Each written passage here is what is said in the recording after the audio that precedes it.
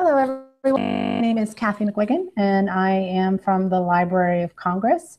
And I want to thank you for joining us this evening. We have a fantastic program lined up for you tonight.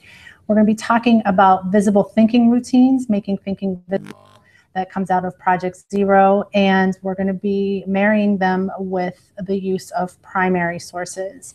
And we have a great lineup for you tonight. I want to introduce you to my colleague, Ann Savage. She is an education resource specialist and has been with the library for well over a decade, helping us the use of primary sources and specific to using the visible thinking strategies. She works on professional development and develops classroom materials. So we're excited to have her with us tonight. Joining us from Southern Alabama is Susan Santoli, and she is the director of the Secondary Social Studies Education Program at the University of South Alabama. She teaches social studies methods for secondary undergrad and graduate social studies majors, as well as undergraduate and graduate courses across all majors. She is co-editor of a book chapter on visual literacy and has numerous journal articles and presentations on integrating primary sources. She has worked with Artful Thinking that also comes out of Project Zero, and she has some information to share with us tonight. So I want to thank you all for joining us live or joining us during the recording, and I hope that you enjoy this program. And I'm going to turn things over to Ann. Hi, everybody. I'm so glad to be here tonight talking with you all. We're going to be talking, as Kathy said, about primary sources and visible thinking strategies. And the way we're going to do that, we're actually going to model a brief strategy with you in a minute or two, and then we're going to talk about some other ones. And later on, Susan will be talking, and what'll be interesting is that I think we're going to be talking about some of the same strategies. So it'll be interesting to hear how you can adapt the same strategies for different learning environments. So I'm going to share a slideshow with you. And Ann, before you share your slideshow, if I can interrupt, I was remiss in not telling our guests, our participants today, that you can tweet your responses to the prompts for today's session to hashtag Connected Learning. You can also access the Google Doc that we'll be using during this presentation from the same screen where you're joining us from. It should be listed on the website. So there are ways to participate even during the, as you're watching the recording and providing some feedback. So I just wanted to make sure that everyone was aware of that. So you're back on. Thanks, Kathy, and that's critical because that's what this is all about, is communicating and collaborating and sharing ideas. So terrific. I'm going to start sharing my slideshow. Okay, I'm screen sharing, and we're going to start by, first of all, as I said, we're going to model a primary source analysis. We're going to use visible thinking routines, and then we're going to just talk about more examples of doing that. And later on, we'll give you some links to where you can learn more. Primary sources and making thinking visible really are almost made for each other. If you think about primary sources and why using them is so beneficial, it's a lot of reasons, but in a nutshell, it's a fabulous way to engage students. And what we mean by that is to get them interested in what they're looking at, what they're studying, get them asking questions, start the inquiry process, get them sharing and talking with each other. Secondly, it helps them develop critical thinking skills as they do this. And lastly, helps them internalize their own understanding of content knowledge, of their own understanding of what's going on either in the past or what's going on right now. Now, thinking about those things, let's look at the benefits of visible thinking strategies. And I think you're going to see some very similar things. Visible thinking strategies also promote deep student engagement and help them develop their understanding. And in addition, they help promote independence for all learners. They help students not only think for themselves, but begin to share their thinking, write about what they're thinking, and talk about it in a lot of different ways. So really, they're made for each other. And that's, if you can't tell, I get very excited about that. Let's take a look at a document, and we're going to actually do a rather abbreviated primary source analysis of this document. So Kathy, let's see, we're going to go to a Google Doc. Kathy, do you want to explain that? So, yep, I see a couple of folks are already in the Google Doc. So if you scroll down, we're going to start us off with the analysis of this photo.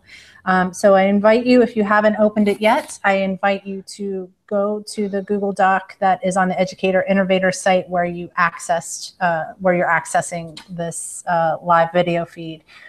And if you scroll down just a wee bit, you'll see the image in the Google Doc, and then you'll see our first prompt. And Anne, I'll let you go ahead and guide us through the prompt. Okay. Should I stop sharing my screen? How is this working? This is the first time I've actually it looks pretty good. I mean, you can keep that up for those who aren't able to get into. Okay. I think it's okay. Yeah. All right then. Okay. First question. What do you notice? Well, first of all, take a close look from perhaps 60 seconds or so at this document.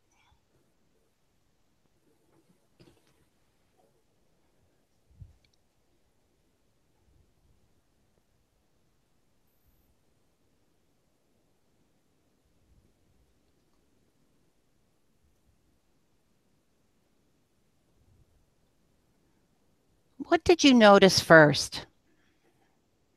You can go ahead and type in the Google Doc, or in the case of Kathy and Susan, you can just speak out loud. The first thing that I noticed was the Dr. Pepper advertisement. Yeah, I noticed the shadow and the man walking towards, well, up the stairs and towards the shadow. Where's the shadow? The shadow of the man or the shadow upstairs? No, that's a good question. The shadow of the stairs. So if you look to on the wall, I see a shadow that cuts the clock in, what I think is a clock, cuts it in half. What other details do you see? I also noticed what appears to be the word matinee at the top. And it looks like there might be an advertisement, a billboard sign below for maybe a Western. Mm-hmm. So. Yeah, and I noticed the right after that, before that, before the Western, I noticed the colored admittance. It says AGM, 10 cents.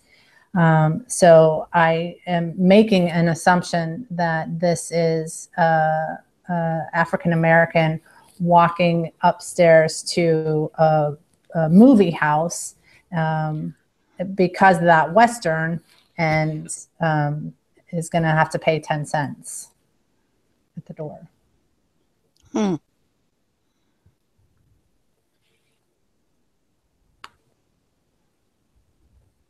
But I'm making assumptions on yes. That. Yeah. What is it that makes you, what makes you think that he is,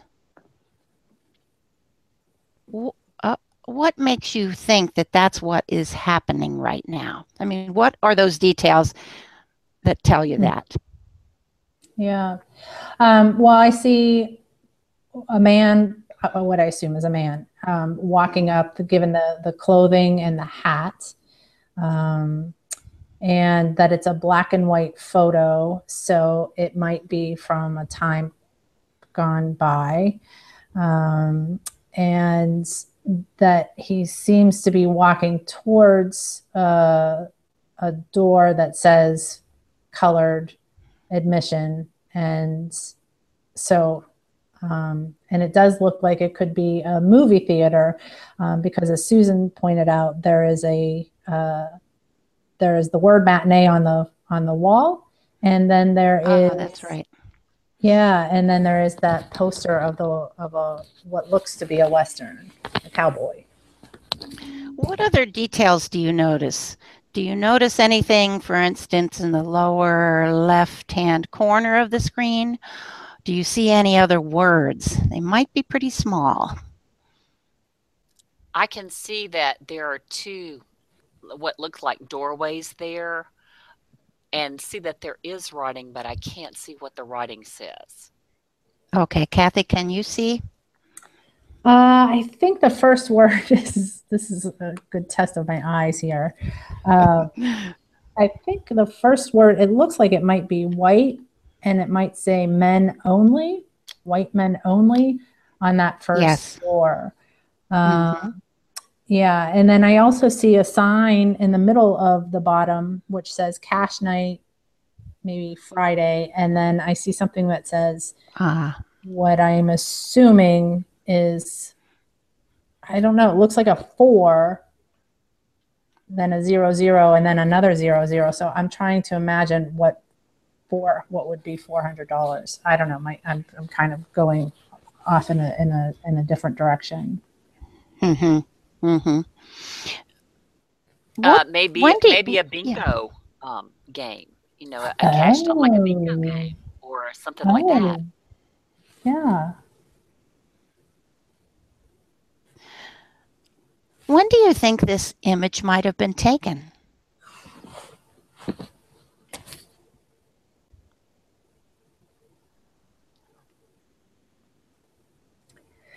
Well, given my knowledge of Western movies, and it's a very limited knowledge that I have, I'm going to say, like, I just think of the Westerns coming out in the 50s. So for my knee-jerk reaction is, I think this is in the 50s. And the other reason that I bring that is that the fact that there is a separate door for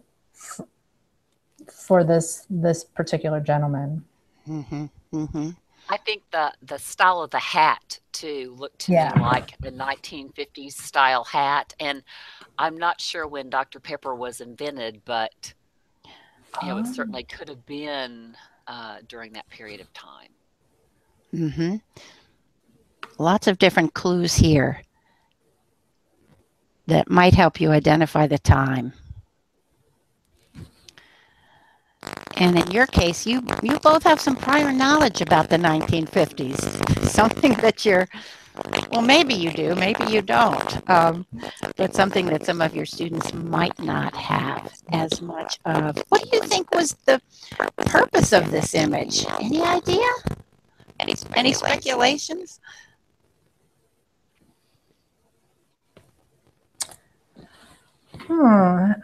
Maybe it was documenting the fact that this exists. Maybe. And it looks like, or possibly it was not just a candid photo that the photographer just happened to come upon this person, but that perhaps so that the sun level would be just perfect, cast the shadows and things, that perhaps there was a political statement and purpose behind it. If this image were to be taken today, what would be different and what might be the same? Well, the colored admission wouldn't be there, and it would be more than 10 cents admission probably for anyone.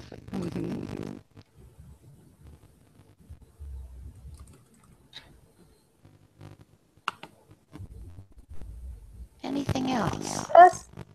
Yes? Yes. Can you hear me? Okay. Yeah, it's breaking up a little bit. Okay. Susan, do you hear Ann breaking up a little bit? Yes, I was just typing her in a note. Oh, all right. So, Ann, I'm going to ask, just so that for the recording of this, if you can back out and come back in. Yes. Okay, actually, it seems to be. That sounds great. Yeah, it sounds better. Okay. Oh, all right. Now it sounds better. Yep. Okay. All right. And another thing I noticed too is that the 10, 2, and 4 advertisement for Dr. Pepper isn't one that they use now. That's not the current Dr. Pepper slogan. So, that might give us a clue if we knew when that was being used or when it quit being used. Or Thank you.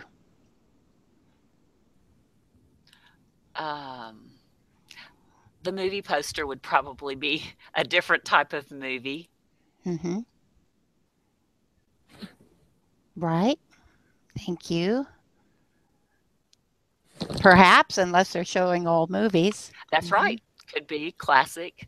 And although I can't see all the writing on the doors below, Kathleen said that it said white men only, and that would certainly be something that you wouldn't see today. Mm-hmm. You wouldn't see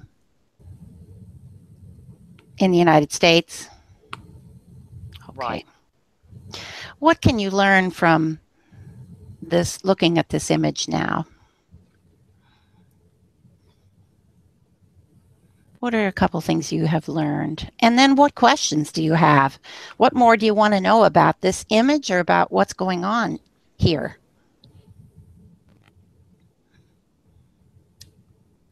Well, I want to know what the gentleman thinks of having to go to this separate entrance. And I can only imagine it looks like it's in the back of the building. So yeah, I'd like to know what he makes of this. And then one last thing also, when Susan was talking about the photographer being there and the sun is just right to cast these shadows, how long was the photographer waiting, if he or she was waiting? And I wondered why the man was going to the movies by himself. I mean, we kind of think of doing that often as something that we do in pairs or in groups. And I want to know where this is. I want to know what town this is or what state, and whether, is this really the back of the movie theater that we're looking at? That the man has to walk around to the back. And exactly when this was taken. I want to know what this town is like today.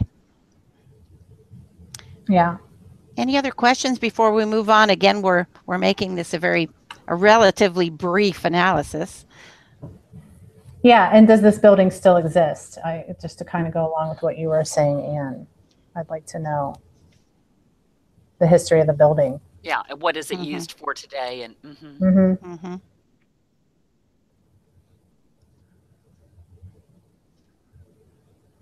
All right. I'm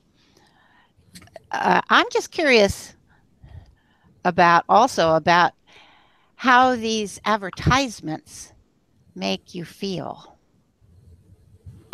I mean, the contrast of the advertisements and Good for Life with what we're seeing. Any thoughts about that? I thought of the irony of that when he was walking up under the Good for Life sign.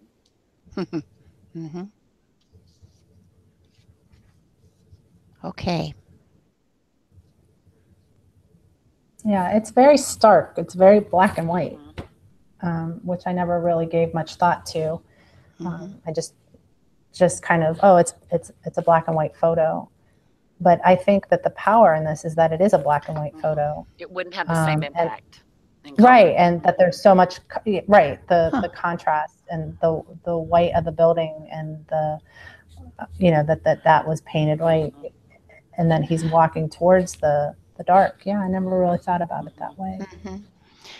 Something I'm noticing is that both of you are sharing your thoughts, and you're jumping right to explaining what makes you have those thoughts and what makes you feel that way, which is wonderful. The starkness of the photo, if this were in color, perhaps we wouldn't notice some of these details. Interesting. Okay, let's move on. Any other last thoughts about this image? Okay, I'm going to go back to the slide show and tell me if you see it. Yes. Okay. All right. What we have done is a strategy that we use at the Library of Congress with primary sources of all kinds, whether they be photos or maps, whether they be diary entries, other kinds of manuscripts, sound recordings, recorded songs, sheet music, and we call it observe, reflect, and question. And then after that, what we didn't do in our little practice session just now was the next step, the critical step of investigation, taking the questions we have, the things we wonder about, and starting to find out more, do more research, learn about that item, find other items. What this routine, Susan, I'm sure you recognize that this routine is almost identical to the Making Thinking Visible routine. Right. See, think, wonder. What do you see? Or in the case of music, what do you hear? And then in reflection, what do you think about that? What do you think's going on? What inferences might you make, or what kind of speculations might you have? And then lastly, what does it make you wonder? See, think, wonder. What kind of questions do you have? And this is one of the core routines of Making Thinking Visible. I'm going to share with you now a couple of the different ways that we offer students and teachers to help them make their own thinking visible. The first one is our primary source analysis tool. Here's what a printed version of it looks like, and we have our column where you can write down things you observe, and then things you reflect, what you question, and there's even a little circle in the upper right-hand corner to remind you that this actually is not a step-by-step routine. It's something that you can go from noticing something to having a question about it, to coming up with inferences, and then especially if taking a look back again at the primary source to find the evidence for why you think the way you think. And then, of course, further investigation is the next big step, moving on to learning more. So this is one way we have of helping students make their thinking visible. But we also have this same tool online, and it is, I'll give you a link later on, so that it is an interactive version of this, so students can actually type in their thinking and then either email it or download it, work on it later, and then, or email it to the teacher, to themselves. So there are a couple of ways. Another thing we can do, here's an example of another primary source where, first of all, here's an example of where a student has written out all their thinking about an item, and then using arrows to draw lines connecting why they think the way they do, their evidence. And this is a different primary source, but another idea for you is to put an item up on the wall or up on a whiteboard or on a big sheet of white paper and let students write down their responses.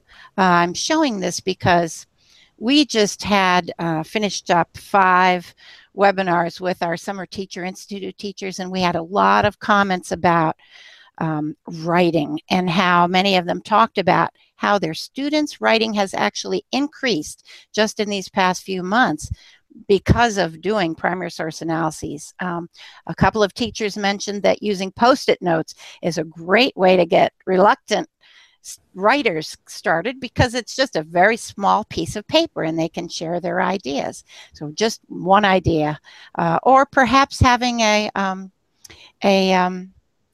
quiet talk or a silent conversation where they go around and they can take turns writing on the paper surrounding the primary source. Lots of ways of doing this. Here's a way you can do it with the very youngest students. This is a kindergarten class where the printed item was put into sleeves and the students can literally circle the things they notice and draw and share what they're thinking even before they write. So this is a great way to begin. And then now, let's just briefly think about another routine, which I think Susan's going to talk about as well, which just tickles me, and that is the headline routine.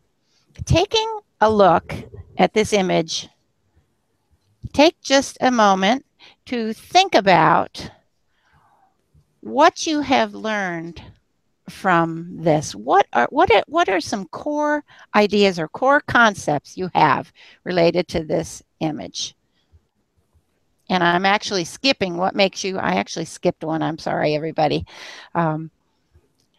Interpretation with what makes you say that is very critical routine that helps. I didn't need it very much with you, Kathy and Susan, because you do this automatically.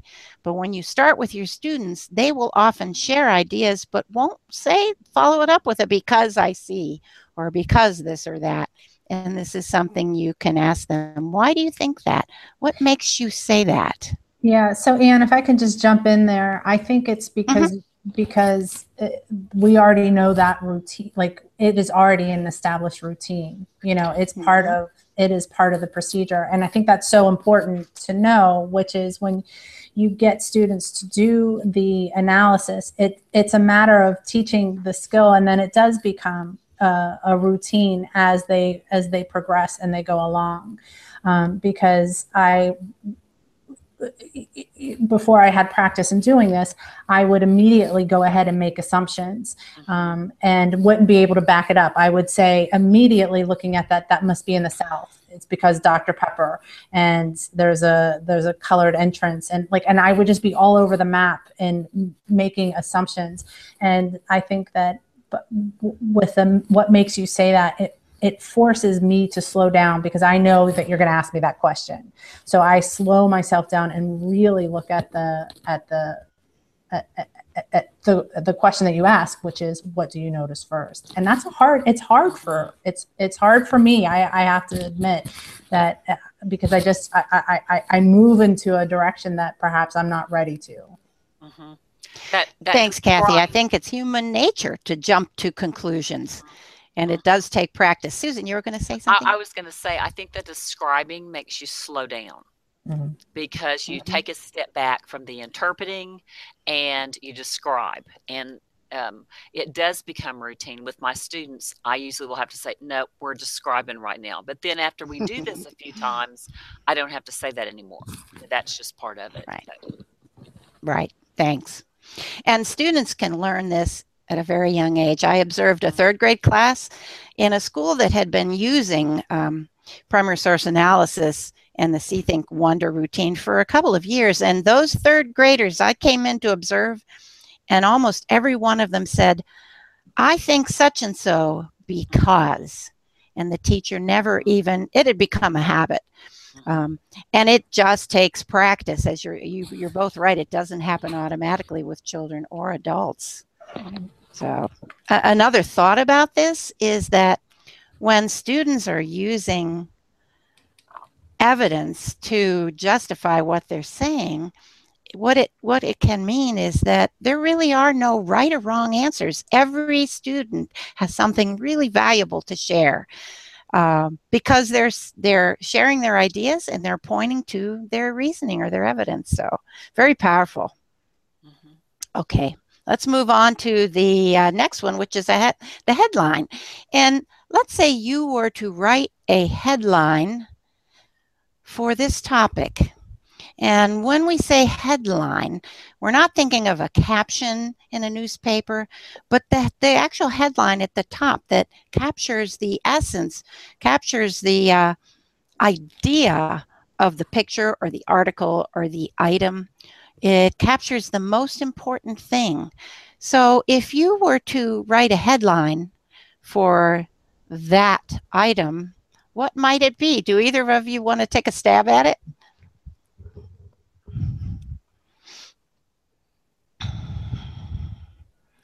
Let's see. We could do it in the Google Doc, perhaps, or just say it out loud.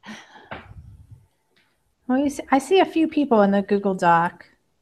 So Okay. I'm going to put in a section for headline. All right.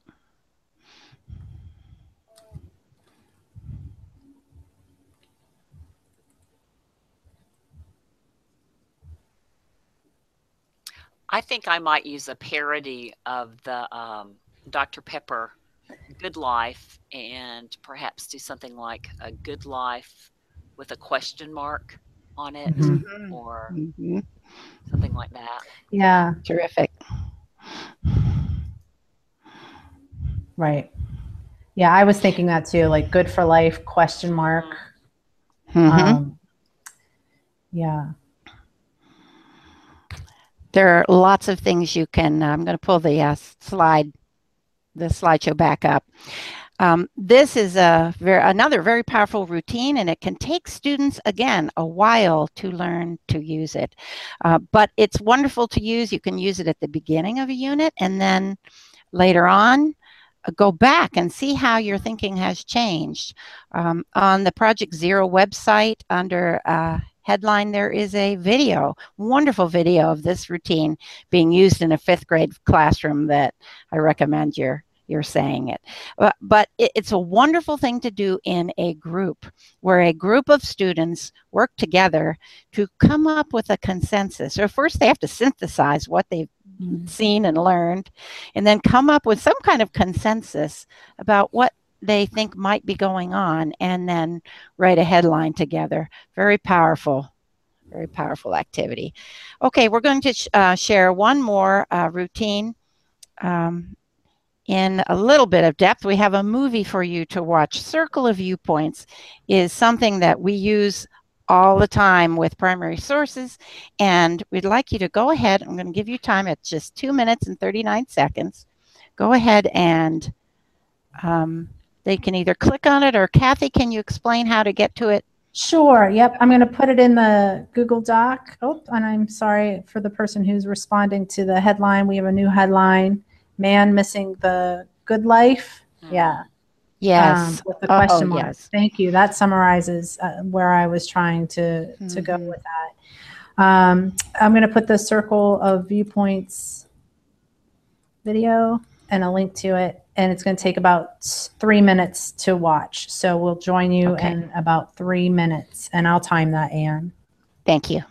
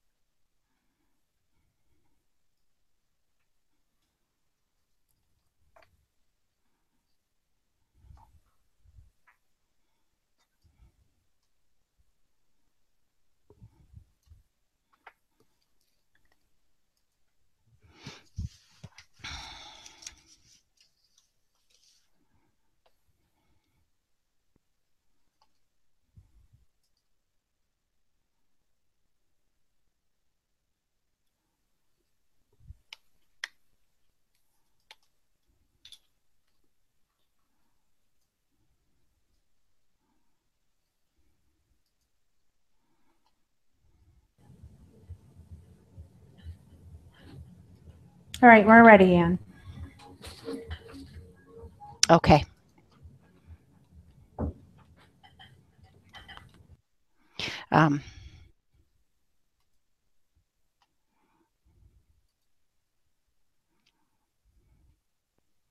This is, for the sake of time, we're not going to discuss this right now. Just spend a couple of minutes thinking about what you saw.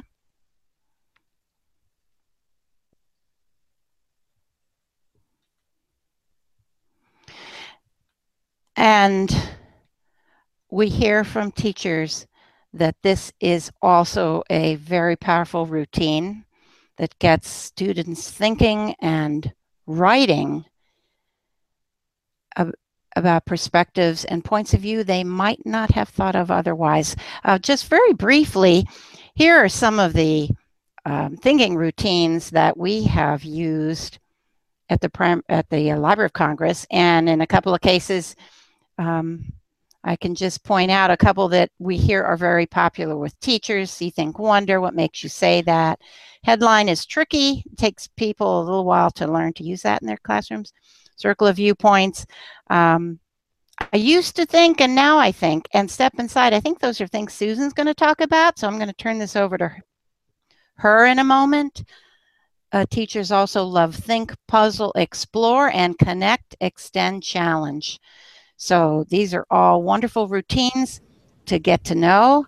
They provide a wonderful common language between all of your students and help students not only share what they're thinking, but helps them learn to think more deeply. Okay, Susan, I'm going to turn this over to you now. Thank you so much, everybody. I'm going to stop sharing. Let's see. Trying to stop. There we go. Okay. All right. And hopefully I'm sharing now. Can you see me? Yes. Okay. I want to share 4 specific strategy examples with you. You know, one of the things that I really love about the visible thinking routines is that when you read about them, it says that these are to loosely guide learners' thought processes. And so, as Anne pointed out, you can use these with all ages of learners and different levels of learners, because for many of these things, there is no correct answer. It's a reasoning process. And so let me start with the question starter strategy. And the whole idea is, you know, we as teachers ask lots of questions, but I like for students to actually develop questions about topics. And I may give them some prompts to help with those questions, but I actually want them to come up with some questions as well. And so this image, which is from the Library of Congress, I would ask my students to brainstorm some questions about this image that they would like to ask about the image, that they might like to ask one of the characters in the image, that they might like to ask the photographer who took the image about that, and some samples of those questions and some of the prompts that I might give the students would be suppose that, and then ask them to come up with a sentence, or what if we knew about, what are the people saying to each other. And then as we talk about those questions, to talk about how even thinking about the questions that we would ask have given us how those have given us a broader understanding of the topic, really before we've even gotten any answers about that, because the students have had to do some analysis of the photograph or of the piece of art, of the map, of the document, before they can come up with their questions. And I find that sometimes coming up with questions is very difficult for students. And so these prompts are something that can really help them in terms of doing that. And then these questions begin to become routine when they meet a new photograph or a new piece of art or a new map. And so they can be very valuable in terms of doing that. A second strategy is a step inside routine. I love the idea of asking students to explore perspectives and viewpoints, the idea that no one looks at the same thing in the same way. And I know as a history teacher, sometimes my students would say, as we were talking about a war, okay, who are the good guys? Who are we for? And I would say, well, it all depends on what your perspective is or what side you're on, what you're going to think. And so the idea of looking at different perspectives. In this case, I've actually chosen a photograph to use, but it could certainly just be an object. Visible thinking actually said, certainly you could even imagine yourself as the numerator in a fraction. I do a lot of raft strategies with my students, and sometimes I have them take on roles such as Kaiser Wilhelm, and they're writing a recipe for starting a world war. So, that idea of looking at a different perspective. But in this, what the three core questions that actually guide students in the Step Inside routine are: what can the people or the things perceive, and what might the person know about or believe, and then what might the person or thing care about? And so we could actually focus on many different things in this photograph. Anne or Kathy, if I were asking you about this photograph, what do you think that one of the people here might care about or might think about?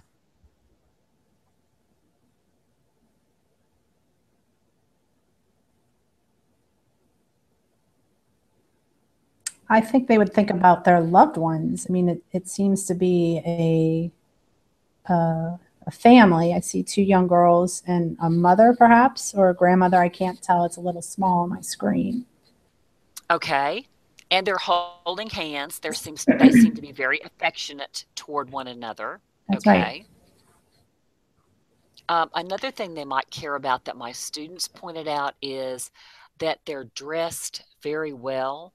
The little girls are dressed up. They're very their hair is done very well, and so that perhaps that idea of orderliness is very important, and that even outside this house, even though they have things to organize there, the shelves are very neat and orderly, so that might be something that would be very important to them as well. And so the I'm idea wondering if no, go ahead, Anne. I'm wondering if they care about the weather. I'm noticing the roof extending way out in the front. I don't see any trees. And the bush looks a little dry. Because I don't see leaves at the top of it. So I'm just wondering about if they're worried about the environment or maybe the heat or something. And where are they in terms of that? Yes. And you can see that it looks like it's dirt around the house, not grass. Yes. And so all those are really great questions in terms of, how might I feel about what might the people perceive or what might they care about in terms of stepping inside from the perspective of the mother or grandmother or one of the girls or something like that. Or you could even have them step inside the role of an inanimate object such as the house, and that the house could actually be the thing that the students are discussing in terms of that. Anne has already talked to you about the idea of headlines. I've started using hashtags as well as headlines, just to kind of tie it in a little bit more to what students are using now. And again, the whole idea is, can you capture the heart or the core of a matter? Another thing I've been very successful with in using this very same concept is to do bumper stickers at the end of a lesson, to ask the student to create a bumper sticker. And I'd actually give them paper the size of a bumper sticker that captured the core of what we had discussed that day or the core of the matter that day. And so, this is great to have students sum up, draw conclusions, those types of things. For this exercise, I happened to use just a piece of fine art, which is actually from the Library of Congress fine art collection. And I would probably use this in a lesson. It might be to actually introduce a lesson, and I might have my students come up with a headline, hashtag, or title for that.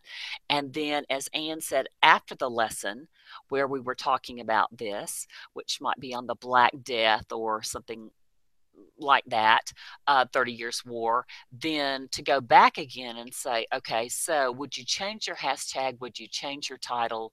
You know, would you change the way that you had titled this?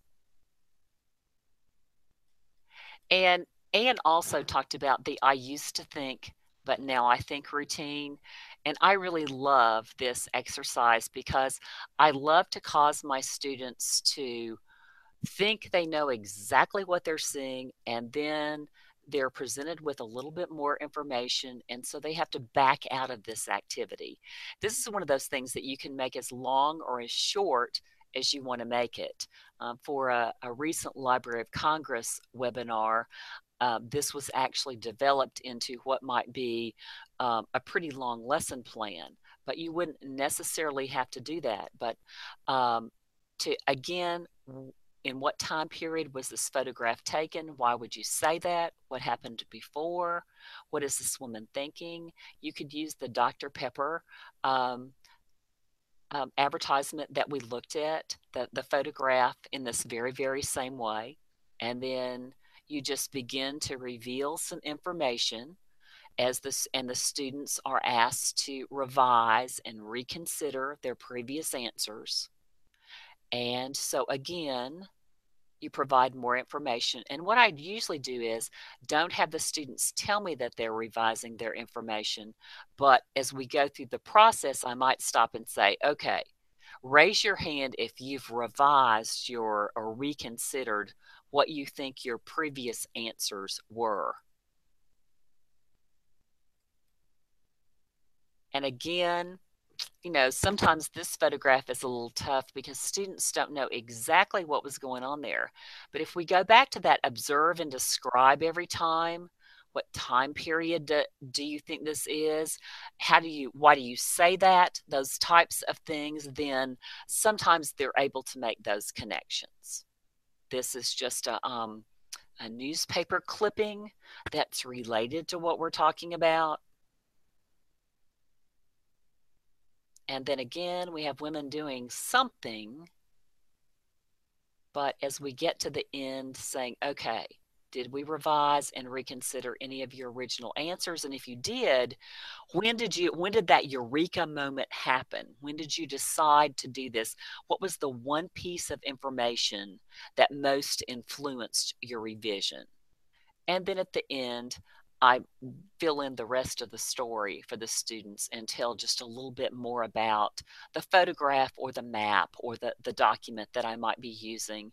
And in fact, I provided photographs of before and after of Mrs. Weed for this this exercise. But this is one that I like a lot because it gives you the chance to introduce lots of different evidence, and this can actually go on during several class periods, and you can do this as a part of your class every day in terms of doing this. And do you or Kathy have any comments about this? So yeah, one thing that I want to point out here is the formats of some of the sources that this one, and again, because I think we're the subject matter has the photos. And so a lot of this is looking at photo analysis. But one of the things that was in the Circle of Viewpoints video was a document that there are a multitude of different types of formats for primary sources. And so depending on the topic that you might be teaching, trying to layer in some of those other, right, and if it's available on the subject that you might be teaching is it can also be very powerful because you start to see a perhaps another point of view. hmm Songs are a great way to do that. I developed an exercise on westward expansion, and I had the students analyze a couple of songs, and we looked at some diary entries of people who had actually moved west, as well as some photographs and some land advertisements that were done. I just wanted to comment that I'm noticing the open-ended and almost gentle way you talk with your students and help them think about their thinking. The use of the word reconsider, how they reconsider their thinking or the answers, and revision, and even the use of the word think, which really opens the door for them to think broadly, to change their thinking, and to, in some cases, to even realize it's okay to change what I think. Because a lot of students don't know that. They're focused on answers and the right answers. So I noticed that about as you were describing these routines.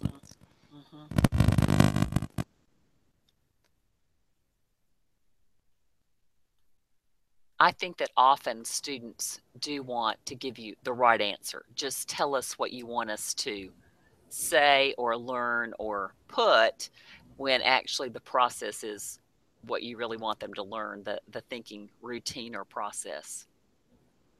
Yeah, and I would put another plug in for library resources, which I put into the Google Doc, which is we have analysis guides for teachers around using different formats, and the link is in the Google Doc. But and when we do our professional development, we try to model in the PD what we hope happens in the classroom. And we also have a teacher in residence that comes and spends their school year with us. We buy out a teacher's contract every year. And 2 years ago, we had a high school librarian with us. And she, after our summer institute, she took those teacher guides and she distributed them to her students. And it has a lot of different question prompts. And she quickly learned that the students were focused on getting to the answer and not the journey. And so she, after it was the first period was done, she thought, oh, I did this. I made too many assumptions about them slowing down and doing it. So yeah, another plug for that slowing down. And it's so hard. It's hard for us when we do professional development because we only have a finite amount of time. And I think that's one of the best things that I get out of the Project Zero work is the time that it takes to actually slow down. Mm-hmm. I think that's true as well. That, we often don't give students time to reflect because teachers feel so very pressed for time. But so many of these routines are ones that don't take an entire class period. There's something you can easily incorporate into your instruction that don't take a great deal of time, but actually add such great critical thinking skills to what you're doing.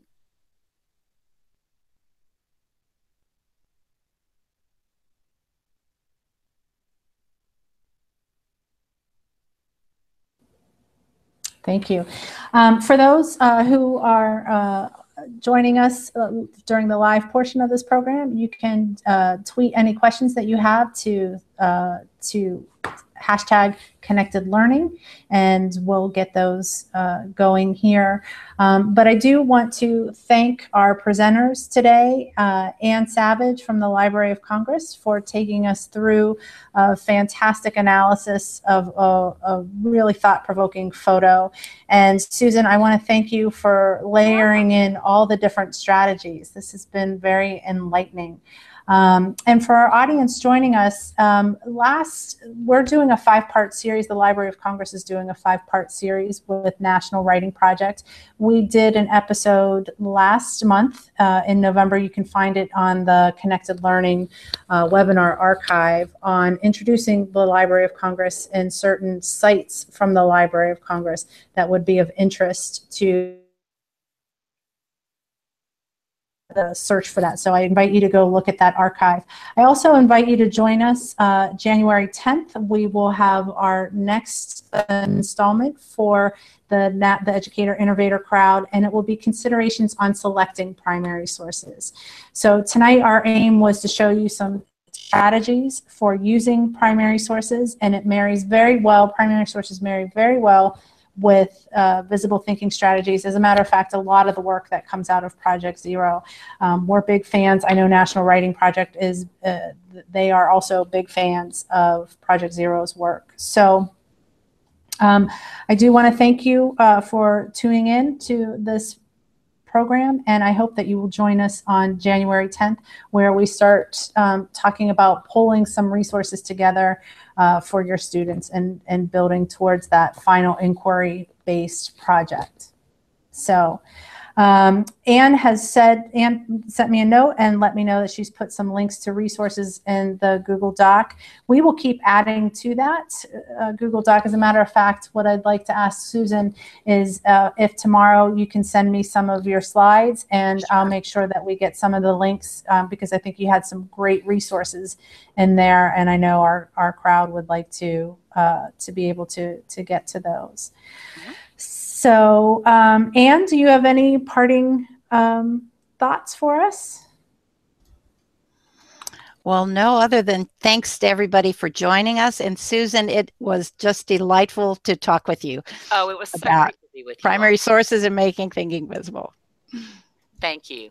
Yeah. All right. Thanks, everybody.